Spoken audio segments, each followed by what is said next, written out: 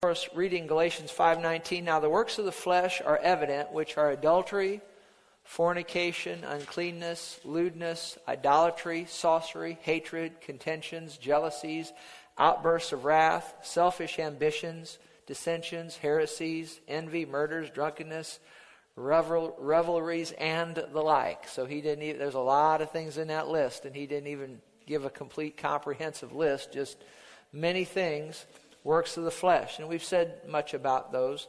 And then he says, of which I tell you beforehand, just as I also told you in times past, that those who practice such things will not inherit the kingdom of God. And so I've made many statements about that, and it's very sobering, isn't it? Very sobering. And will not inherit the kingdom of God. So we certainly don't want to be practicing these things, doing them at all, much less practicing them. And then verse 22 says, but the fruit of the Spirit is love, joy, peace, long-suffering, kindness, goodness, faithfulness, which that's the one we're going to talk about today, gentleness, and self-control. Against such there is no law. Of course, he lists 9 fruit there. And something I've been covering in each session is that Jesus is looking for us to produce fruit. He's looking for us to produce fruit. And the first thing folks think when I say that is, well, he wants us to produce these 9 fruit. Certainly that's true, but there's something more important really than these 9. And it's Jesus is looking for us to be soul winners. Soul winners. That's how God sees a sinner when they get saved. He sees that as fruit production. And it is up to us to go into all the world and preach the gospel to every person. And that's what Jesus is looking for first and foremost for us to do, is to share his gospel with everyone. And see people saved. That's the most important fruit. And Jesus is really looking for that. More than these 9 fruit, he's looking for us to be soul winners. And in the introductory session several weeks ago, I went through that with you, how important it is that we're all soul winners. That's the most important thing. That's the main thing. That's the greatest fruit you can produce for the Lord, is sinners getting saved, okay? But then after that, these 9 fruit, they are important, and we need to have these 9 fruit in our life. And I'm convinced if we'll have these 9 fruit in full manifestation in our life, we will be soul winners. We will be soul winners, okay? And then we've noted that... and remember, these 9 fruit, they were put in your spirit when you got saved, when you got born again. Okay? So every Christian has these 9 fruit within them, but then we've taught you that it's up to you to develop these fruit in your life. And you do that, and of course the Holy Spirit helps us, of course. They're his fruit, they're God's fruit. He gives them to us when we get saved, but it's up to us to cultivate these things. Love, joy, peace, so forth and so on, and develop them. And I've showed you from the Word of God that these fruit can be more or less in your life at any given time. Just like joy. We showed you how joy can be full and joy can wither. You know as well as I do, there's been times you've had more joy than others. We've taught you that happiness and joy are 2 different things. Happiness is a feeling based on circumstance. Joy is a fruit of the Spirit based on the Word of God. You can have joy when there's no reason to be happy. I mean, we've gone over these things with you. But it's up to you to cultivate these fruit and keep them full in your life. Okay? And then we noted to you that to the degree the fruit of the Spirit develops in our lives, to that degree we will overcome the works of the flesh. Let me say that again. To the degree the fruit of the Spirit develops in our lives, to that degree we will overcome the works of the flesh. And it's so important that you understand this. You can only overcome the works of the flesh so long with willpower. Okay? Willpower, that's a good thing and all of that, but you can only overcome the works of the flesh so long with willpower. It takes these fruit. To overcome the works of the flesh. Notice Galatians 5:16 says, walk in the Spirit, and you'll not fulfill the lusts of the flesh. Walk in the Spirit, and you'll not fulfill the lusts of the flesh. The only way to not fulfill the lusts of the flesh is through what? Walking in the Spirit. Willpower can only overcome the flesh so long. When we get to the last fruit in a couple weeks from now, self-control. See, I'll use myself as an example. For years I battled weight, and over the last 5 years I've lost 60 pounds and I've kept it off. Thank God. But for years before that, I would, lose weight, then I'd put it right back on. I'd lose weight, put it right back on. And then I'd usually find a few pounds after I put it back on, Can anybody relate with that? And but what I was doing, New Year's resolutions and all of that, and then through January I do real good getting the weight down, but then of course February comes and Valentine's Day, and I'd start eating candy, and Spritle and Chim Chim into candy. Does anybody remember who Spritle and Chim Chim are from Speed Racer? And they'd eat you don't know Spritle and Chim Chim? Speed Racer's little brother and his chimpanzee little pet, and they'd get the candy and they'd just fill their mouth. You don't know who Spritle and Chim Chim? Well, anyway, I'd Spritle and Chim Chim. When I say Spritle and Chim Chim, I'm putting the candy in, eating the goodies. Does anybody know what I'm talking about? Yes. How many's ever Spritle and Chim Chim to candy? Okay, all right. And then I put the weight back on and then some. But what I was doing is I was using willpower, and I'd always fail. So I learned some things about this fruit of self-control and keeping my body under. Didn't the Apostle Paul said, I keep under my body and bring it into subjection? So I learned some things about the fruit of self-control. We'll talk about that in a couple weeks. And I've been able, through that fruit, to keep the weight off for almost 6 years now, see. And so these fruit are essential to overcoming the lusts of the flesh, okay? All right, now having said that, then also, too, I want to review what I said last week because it bears repetition. Now, how many fruit are there? 9. Now, remember from 1 Corinthians, the 12th chapter, how many gifts of the Spirit are there? There's 9, okay? Now, I believe in the gifts of the Spirit. I enjoy the gifts of the Spirit. Thank God for the gifts of the Spirit. Word of wisdom, word of knowledge, discerning spirits, tongues, interpretation of tongues, prophecy, special faith, gifts of healing and working of miracles. I believe in those things. They're in the Bible. They're for us today. Absolutely. Now, I'm all for the gifts. We've seen hundreds of people healed by the power of God over the last 25 years. Wonderful. I can't heal anybody, but Jesus is in the healing business. Last week we had the gift of prophecy in operation right in this service. I mean, we've seen these things. I'm all for these things, for the gifts. But it's interesting that we taught you in a previous session the fruit of the Spirit. If you have the fruit of the Spirit in your life, we showed you Scripture. If you have the fruit of the Spirit developed in your life, you will never stumble. And you will never cause anyone else to stumble. Remember me giving you those verses? If you weren't here, you can go on the internet and go back and go through the archives for free. Don't cost you a penny. And find, as long as you have internet access, and find where we gave you those scriptures. If you have the fruit of the Spirit in operation in your life, remember, you will never stumble and you will never cause anyone else to stumble. But I've watched people over 35 years, 25 years of this church, and then 10 years before that, I've watched a lot of people operate in the gifts of the Spirit. Even ministers operate in the gifts of the Spirit. But they stumbled and they caused other people to stumble.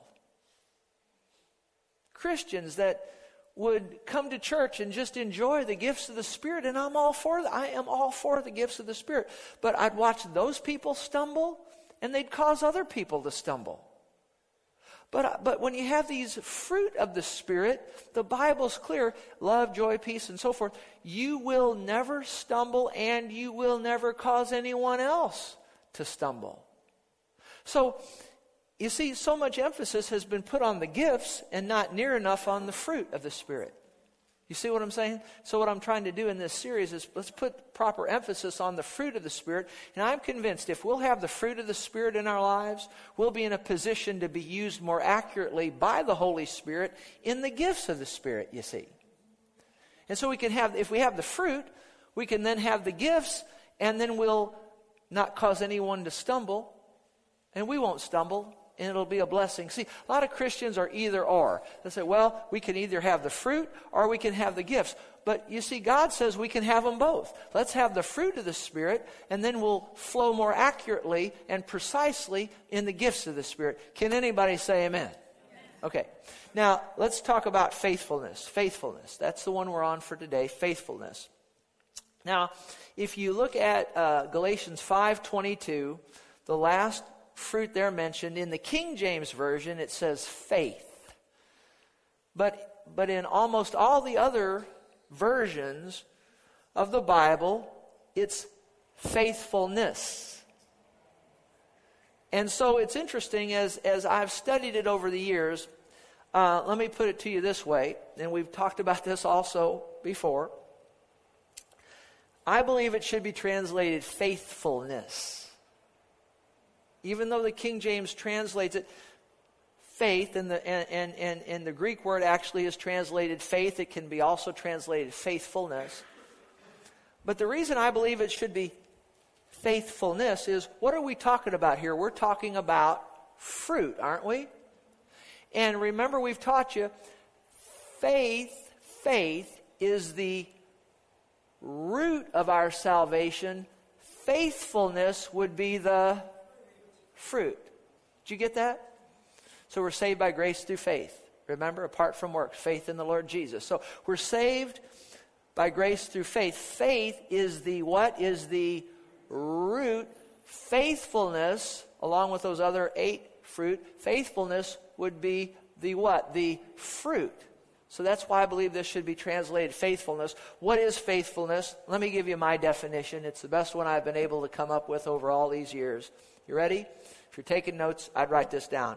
Always doing what you're supposed to be doing, when you're supposed to be doing it, with a good and a right attitude. That pretty well sums up faithfulness right there. Always doing, always, so that means all the time, doing what you're supposed to be doing. When you're supposed to be doing it. So that's a timing issue there. Faithful people are on-time people, aren't they? They're always where they're supposed to be, when they're supposed to be there.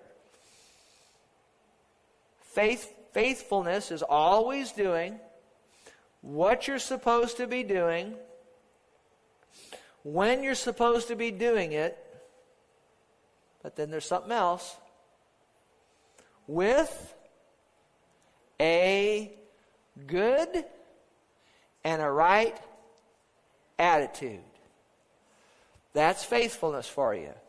Because you can be doing what you're supposed to be doing when you're supposed to be doing it, and you can be grumbling and complaining through the whole thing, and you're not faithful.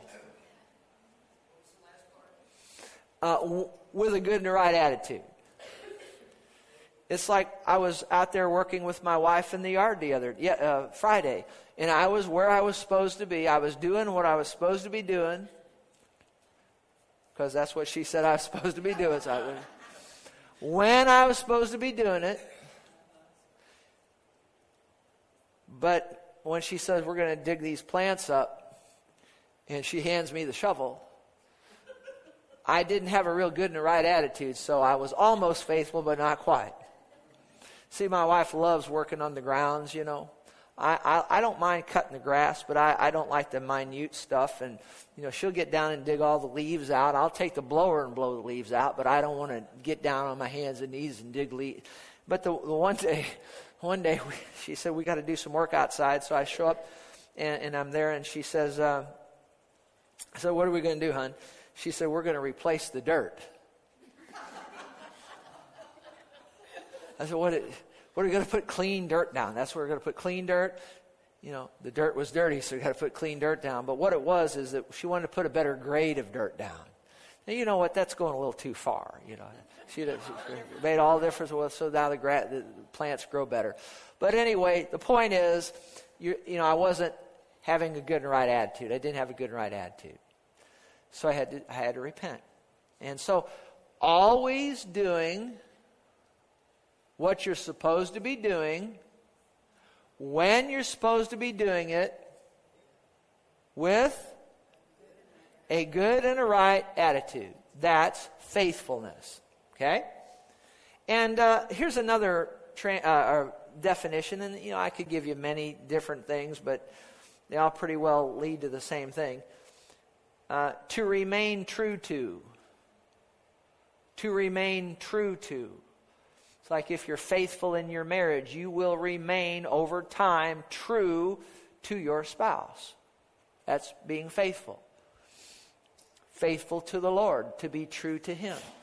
To be true to. I think that's a very simple definition, but it sums it up, doesn't it? To be true to remain true to. Now, of all these 9 fruit, of all 9 of them, the one we're talking about today is the most rare of the 9. You know what I mean when I say that? The most rare? Let's say it another way. The hardest to find. The hardest one for God to find. Now, when God has trouble finding something, you know it's rare. Now, let me give you scripture. Look at this. Proverbs 20, verse 6. Proverbs 20, verse 6. Proverbs 20, verse 6. It says, most men will proclaim each his own goodness, but who can find a faithful man? Question mark. Which would apply to me that God, who is almighty and all-powerful and all-knowing, doesn't the Bible say the eyes of the Lord go to and fro? If He has trouble finding a faithful person, they're few and far between, aren't they? Faithfulness. Faithfulness. That's really, God's looking for faithfulness, as we'll see. But of the 9, if I were going to give you a test at the end of this, let me give you a little test now. Which of the fruit are all the other fruit encompassed in? Love. Very good. Okay. Which is the hardest one to find? Faithfulness. Faithfulness. A faithful man who can find is the way the King James says it, I believe. Let's read this verse 6 in the New Living Translation. I normally use the New King James, but the New Living says, many will say they are loyal friends. Have you ever had anybody say that to you? But who can find one who is truly reliable? There's another good definition for faithfulness. Reliability.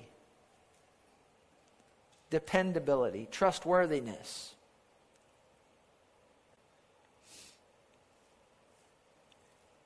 So be asking yourself as we go through here, are you faithful?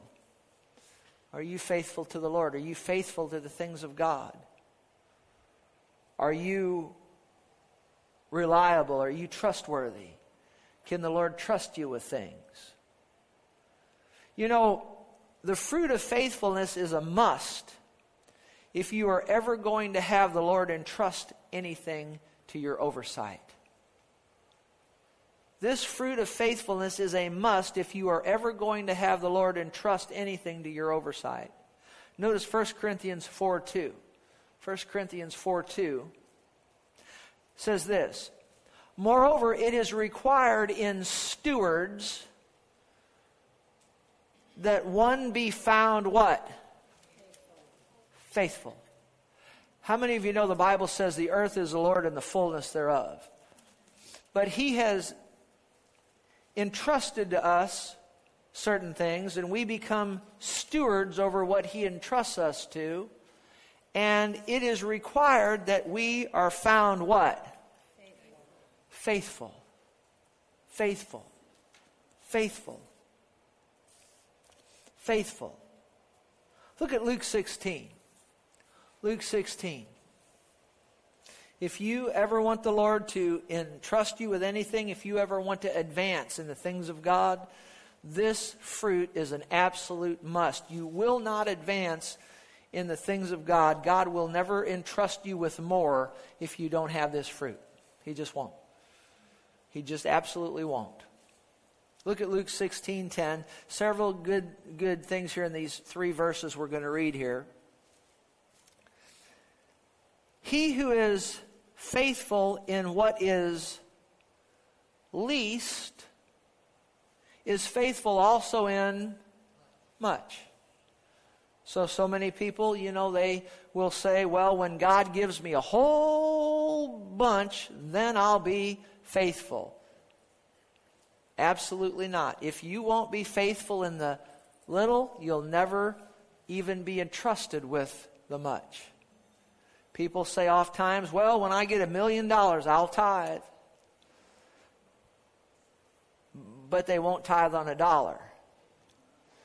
Now, around here I don't say much about money. Everything's paid off. Isn't that wonderful? Never had to kill a chicken to pay a bill around here. Isn't that wonderful?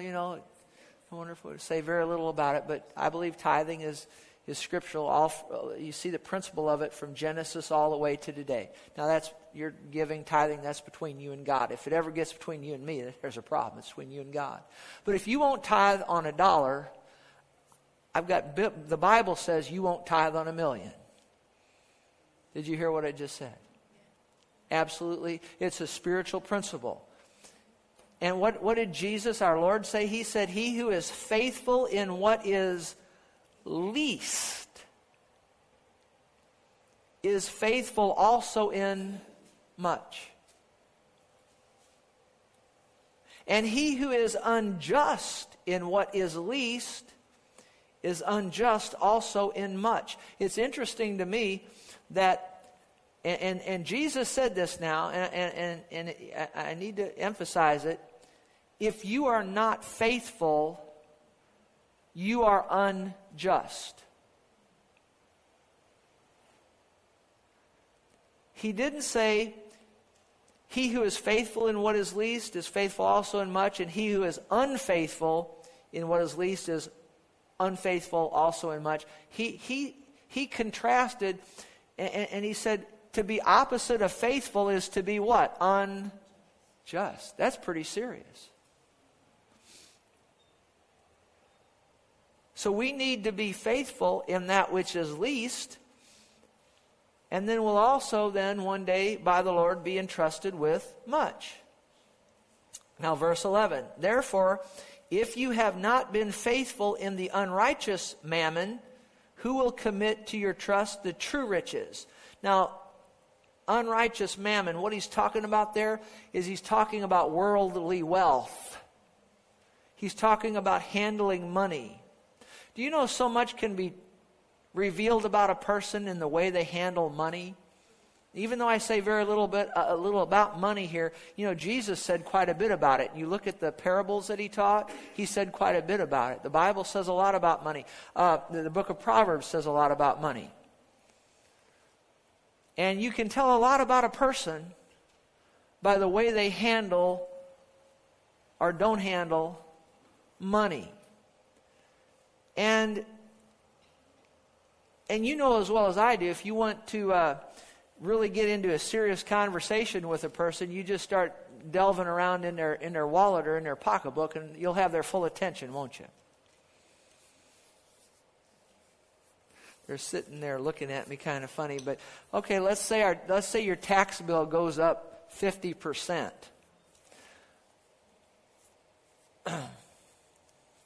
How are you going to take that? Well, these are nice people. All right. You wouldn't mind if your taxes went up 50%? Would you? Who would not like that? I wouldn't like that. How many of you think you pay too much taxes as it is?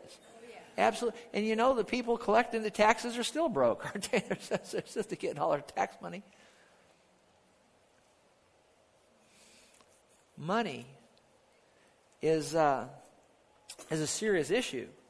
And he says, if you can't, he says, he who has not been faithful in other words, if you can't handle your money, the Lord's never going to entrust you with any true riches. What does he mean by true riches?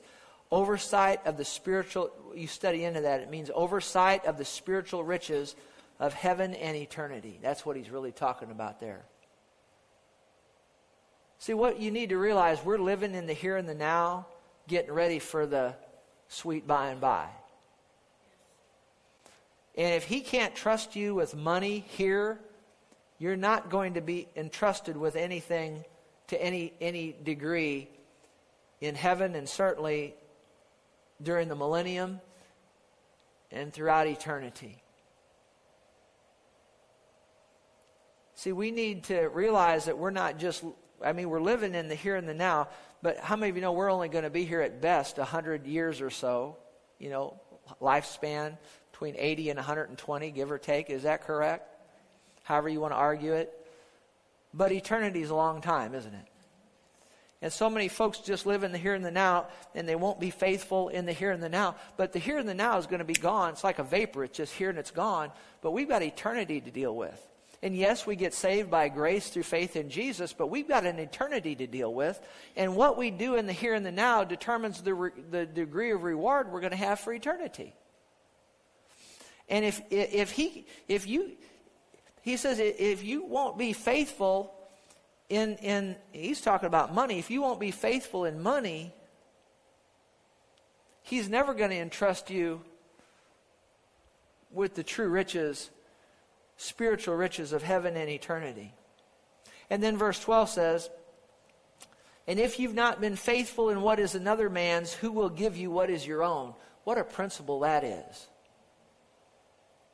That's a powerful principle. Especially, I don't know that I necessarily have any ministers in here, but I've watched this over the years. Young ministers, they want to have their own ministry. They want to start right out of the blocks and have their own deal and have their own thing. But they've never been faithful in that which is another's. See, for the Lord to give you something that is your own, you're going to have to be faithful in that which is someone else's. Diane and I were faithful. I believe we were faithful. I know she was. I trust I was in another man's ministry for many, many years before we ever started this church. And then the Lord gave us our own.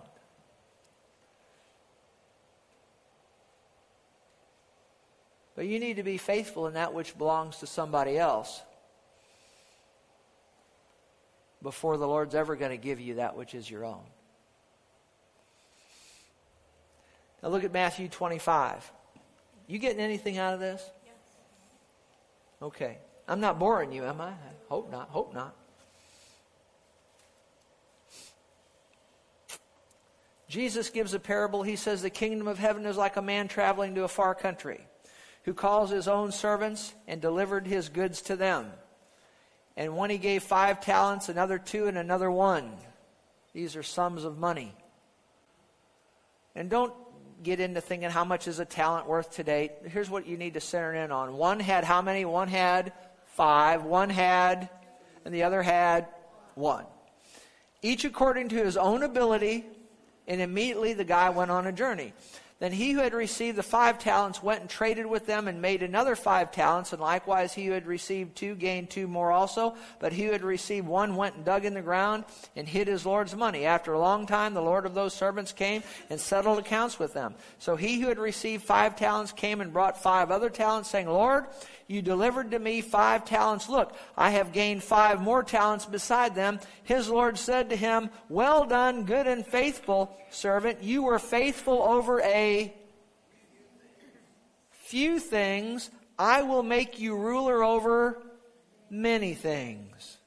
And if you read the parable of the minas in Luke's gospel account, you'll see that this reward was during the millennium, and this guy here would get authority over, I think, like 5 cities during the millennium. And he was faithful over a little bit of money. See, it backs up what we just read in Luke 16. He was faithful over a little bit of money, and then during the millennium, God rewarded him with governorship over cities. See, people don't realize when they're serving in the children's church, and nobody can see them. Nobody, a lot of times, even the church at large doesn't even know they're there. I know they're there. Somebody more important than me knows they're there. What his name would be? Jesus. Are you all out there? Are you listening? Or? I'm talking to children's church. One of the greatest places to serve in the church. Absolutely. Absolutely. But hardly anybody ever wants to do it. And that's true of all churches that I have any knowledge of. There's probably some exceptions. Because nobody sees there. But there's somebody sees there. His name's Jesus. And one day those people that serve in the children's church that basically nobody knew they were there, they're going to be given, if they were faithful, going to be given authority over cities. There's going to be people in the millennium and throughout eternity that we didn't know, we never knew who they were, but they were faithful in prayer. They were faithful to walk right before the Lord and handle His affairs properly. And nobody knew who they were, but they're going to be given all kinds of authority in the millennium. There's going to be people that we think that are going to be, wow, they're going to be big time in the millennium, that they're going to be sitting on the back row. Do you understand that? We need to understand that. We need to realize that what we do in the secret place where nobody knows, God's looking, and He keeps real good records. And we're going to be rewarded based on our faithfulness in the secret stuff where nobody's looking. How many of you know it's real easy when everybody's looking to act right? And here at church, it's real easy to act right for an hour and a half on Sunday morning when everybody's looking and everybody knows. But what are you doing in the midnight hour when nobody knows? That's where God is that's where He keeps real good records, see? And you'll get rewarded or lose reward based on that. He said, well done, good and faithful servant. You were faithful over a few things. Verse 21, I'll make you ruler over many things and enter the joy of the Lord. And then look at verse 22. He also who had received 2 talents came and said, Lord, you delivered to me 2 talents. Look, I've gained 2 more talents beside them. His Lord said to him, well done, good and faithful servant. You've been faithful over a few things. I'll make you ruler over many things. Enter the joy of the Lord. Now he got the same reward as the guy that had the 5 talents. So it's not the abundance of what you have, it's what you do with what you have. I tell you what, one of the greatest, now we pastor a small church here, okay? But one of the greatest compliments I've ever gotten in my life was got a call one day from the assistant of a lady who reaches 2/3 of the globe with the gospel. Anybody knows who that is? It's Joyce Meyer. I'm thinking, what in the world? Why is she calling me? And he said, the assistant said, now I'm not saying this to boast me. I'm just telling you what happened. Faithfulness. Small church here. I'm not an accoladed minister. Small church. And call comes in, and my gosh, what does she want with me? And so the assistant came over, and we stood right out there in that entryway. And he came in. Joyce Meyer's assistant, one of her assistants, came in and said to me, Joyce wanted you to know that the Lord spoke to her heart and sent me over here to tell you that you and your wife have been found faithful at standing your post. Now that is one of the greatest. The only thing that could be better than that for me is Jesus saying it. and then handed us a very generous offering for the church. Isn't that something? But let's go fast forward in time. Wouldn't it be nice to stand before Jesus and have him say that, and then not just give you a very generous check, but hand you a crown? Amen. That you can then turn around and lay at his feet. My wife, she's been faithful. You know, I was thinking when you were leading worship up there, you know, and who cares if something goes haywire? Who cares? Because you see, people will look at that. They're going to think what they're going to think. But God's looking at the heart. You know? And you've been faithful since you were doing at the Catholic Church. Right after you got saved, and you were at the Catholic Church for a while, weren't you? And you led those guitar mass. And you've been faithful from that hour to this hour. You've always been my worship leader, and you always will. Praise God. And I've watched many of them come and go over the years. Now, Shelley, she's not here today. She's usually here. But I've watched many of them come and go. I'm talking singers and whatnot. Many of them come and go. And but you know what? You're still there singing for the Lord. And so there's faithfulness, see? That's faithfulness. She's always doing, help me out now, what she's supposed to be doing when she's with a... Now, usually I don't call attention to me and my wife. You know that, but I thought that these things can be good illustrations sometimes. Just a pastor of a little small church here, but somebody like Joyce Meyer would even know we're here and send over something like that. I don't know about you, but that goes a long way with me. That blesses me. Just faithfulness. Faithfulness. You don't have to be running a big, massive thing. You know, in the churches of Revelation, now thank God for the large churches. There's a lot of good in them. You know, I've studied this in large churches and small churches. You know, there's a place for both of them. And you can get things at a large church that you could never get at a small church. And there's things you can get at a small church that you can never get at a large church. So you got to find out what is in your heart and what's right for you, for the Lord. I want to say that right. You don't go to church. I've said this before. The Lord wants me to say, you don't go to church where you choose. You go to church where the Lord chooses for you to go. Did you hear what I just said? You don't pick your church. You don't pick your pastor. You let the Lord do that for you. Can you say amen? Amen. That way you'll get the right message at the right time. Did you hear me? Come on, I don't want to go too long here. I need to finish this up.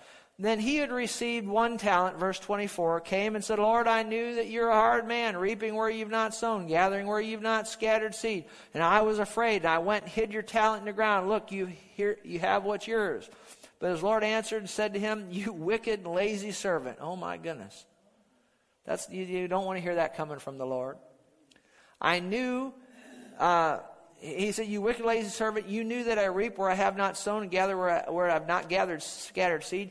So you ought to have deposited my money with the bankers, and at my coming I would have received back my own with interest. So take the talent from him, give it to him who has 10 talents. For to everyone who has, more will be given, and to him, and he'll have in abundance. But from him who does not have, even what he has will be taken away. Whew. And now this is serious stuff now. Look at verse 30. And cast the unprofitable servant into outer darkness. There will be weeping and gnashing of teeth. Jesus, once he demands fruit production. Doesn't he? Now just a couple things and we'll close. Proverbs 28:20.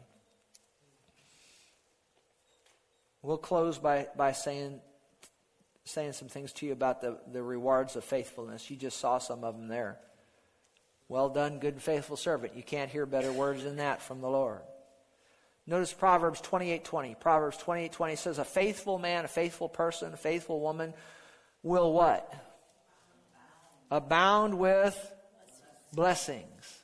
And there's numerous, really too numerous to get into here. I looked up a few of them. The Bible says the Lord preserves the faithful. How many of you would like to be preserved? His eyes are on the faithful. How many of you'd like to have the eyes of the Lord on you? That's good. But there's one found in Revelation chapter 2. Go there.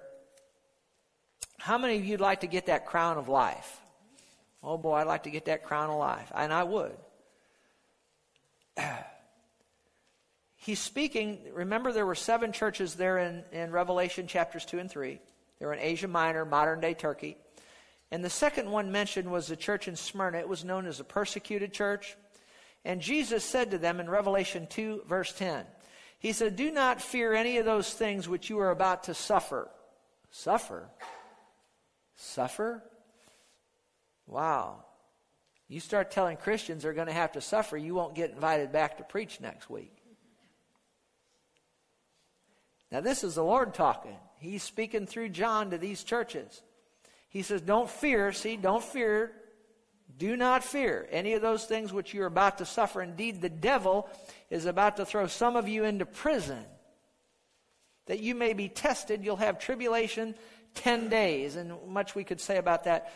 But notice, it's interesting, and really listen carefully now. I'm almost finished, but listen really carefully. In the society in which we live,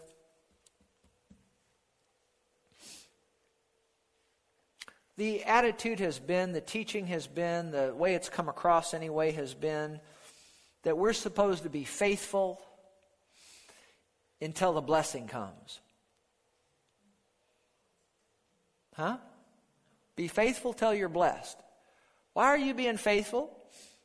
Well, I'm being faithful, waiting for the blessing. And there is a truth in there. Oh, there certainly is.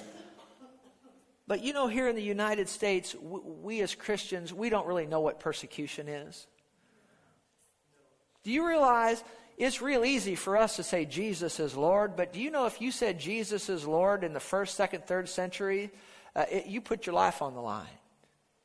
Very likely you'd be put to death. Do you understand that? And he said here, he said, be faithful. Did he say, be faithful until the blessing comes, pressed down, shaken together, running over?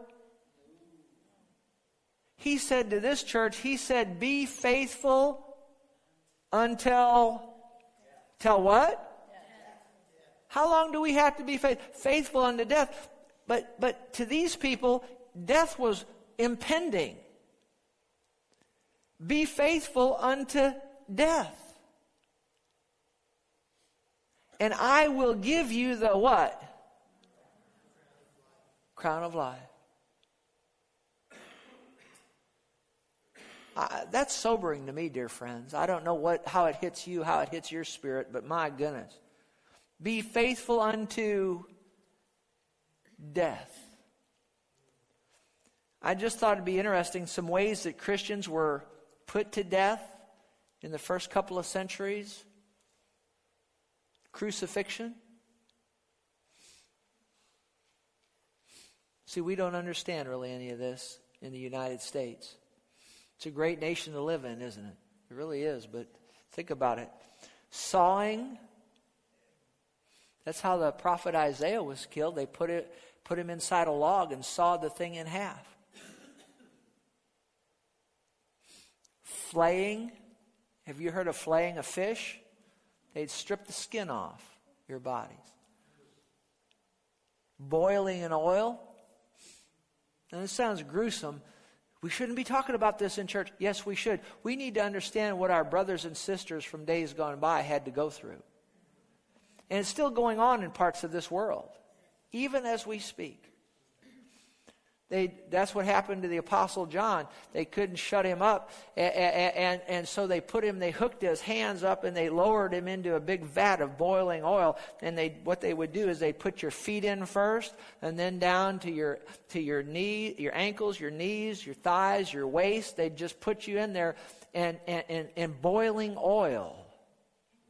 Domitian did that. The emperor, evil man. And they lowered him down in there. And most all the Christians, when they brought him back up, nothing left but bones. Except when they brought John back up out, he was unharmed. Can you say amen? Amen. So they banished him to the Isle of Patmos, and then he got the book of Revelation. Glory to God. Frying. They'd fry people alive. Pastor, don't tell us about these things. You need to know. Be faithful unto what? And what they had was a brazen bull, or a bull made out of iron, a bull, and it had a big door like your barbecue pit, and they'd put people in there, Christians that would not renounce Jesus, and they'd give them a chance to renounce Jesus before they'd fry them, before they'd kill them. And you know what? I tell you what, and a lot of times while they were killing them, they'd have their families standing there, and they'd put their families to death while they were lowering them into the oil or putting them into the bowl to fry them. Think about that, dear friends. I mean, some of these people that walked with Jesus, they had the opportunity to renounce Jesus, but they refused to do it. I believe the Bible because it's the Bible, but all you have to do is think about those early Christians that walked with him and knew him, and they could have gotten out of death, they could have saved their families, but they would not do it because they knew that Jesus is the Christ, the Son of the living God. But they'd put people in a bull, and they shut that bull because the bull was to their false gods, and they'd put people in there, shut the door, and put fire underneath, and they'd fry them alive. They'd burn them at the stake or put them on poles. The one emperor had Christians put on poles, and they light them on fire, and he would use that fire, that light from that fire at night to have garden parties at night while the Christians burned. They would feed Christians to the lions or other wild beasts in the Colosseums. And you know how on Sundays during football season, you look at the television and those stadiums are packed with people and they're watching the football. But you see, back in the days of the early church, those stadiums would be packed, but they weren't playing football. They'd be feeding Christians to lions and other wild beasts. And there'd be just as many people, and they'd be screaming and yelling, and it was entertainment. Can you fathom that? And all people would have to do is renounce Jesus, and they wouldn't have to go out and be fed to the lions. But they said, the Polycarp, who was actually Polycarp was the pastor here of Smyrna, one of the early church fathers, and he said, for 86 years I've served my Lord Jesus, and he's never done me any wrong. I will not deny him now. Amen. And then finally, beheading. And the Apostle Paul, they cut his head off. But the Apostle Paul, they didn't cut his head off till he let him cut his head off. They tried to kill that man for years and years and years, and they couldn't do it. Can you say amen? It wasn't until he finished his course, he laid his head down. Be faithful unto what? Death. Unto what? Death. And you'll receive the what? Crown of life. Well, 2 Timothy 2:13, we'll stop here. If we're unfaithful, has anybody ever been unfaithful? Has anybody ever been unfaithful to the Lord besides me? Boy, you people are just perfect. You've never done anything wrong. So you've all been perfect. All right. Well, there's times I've been unfaithful to him. There's times I've missed it. Times I've done things I shouldn't have done. In my heart, I've always been faithful to him, but I've missed it here and there. Has anybody ever missed it here and there? I'm trying to tell you something good about God here now. If we're unfaithful, guess what? He remains faithful, for he cannot deny who he is. And if he's nothing else, he's faithful. Stand with me if you would. I hope you got something out of this. Heads, please bow your heads and close your eyes just for a moment. If you're here today and you've never accepted Jesus Christ as your personal Savior, I want to invite you to do that. There's be some men and women standing up here in the front. If you've never received Jesus, when we dismiss, before we go out to have our time of fellowship out there, which we have about every 6 weeks or however often we have those times, but some goodies out there. But hey, if you've never received Jesus, do that before you leave. All you got to do is walk up here to the front when we dismiss and just say, hey, introduce me to Jesus. And these nice people will pray with you.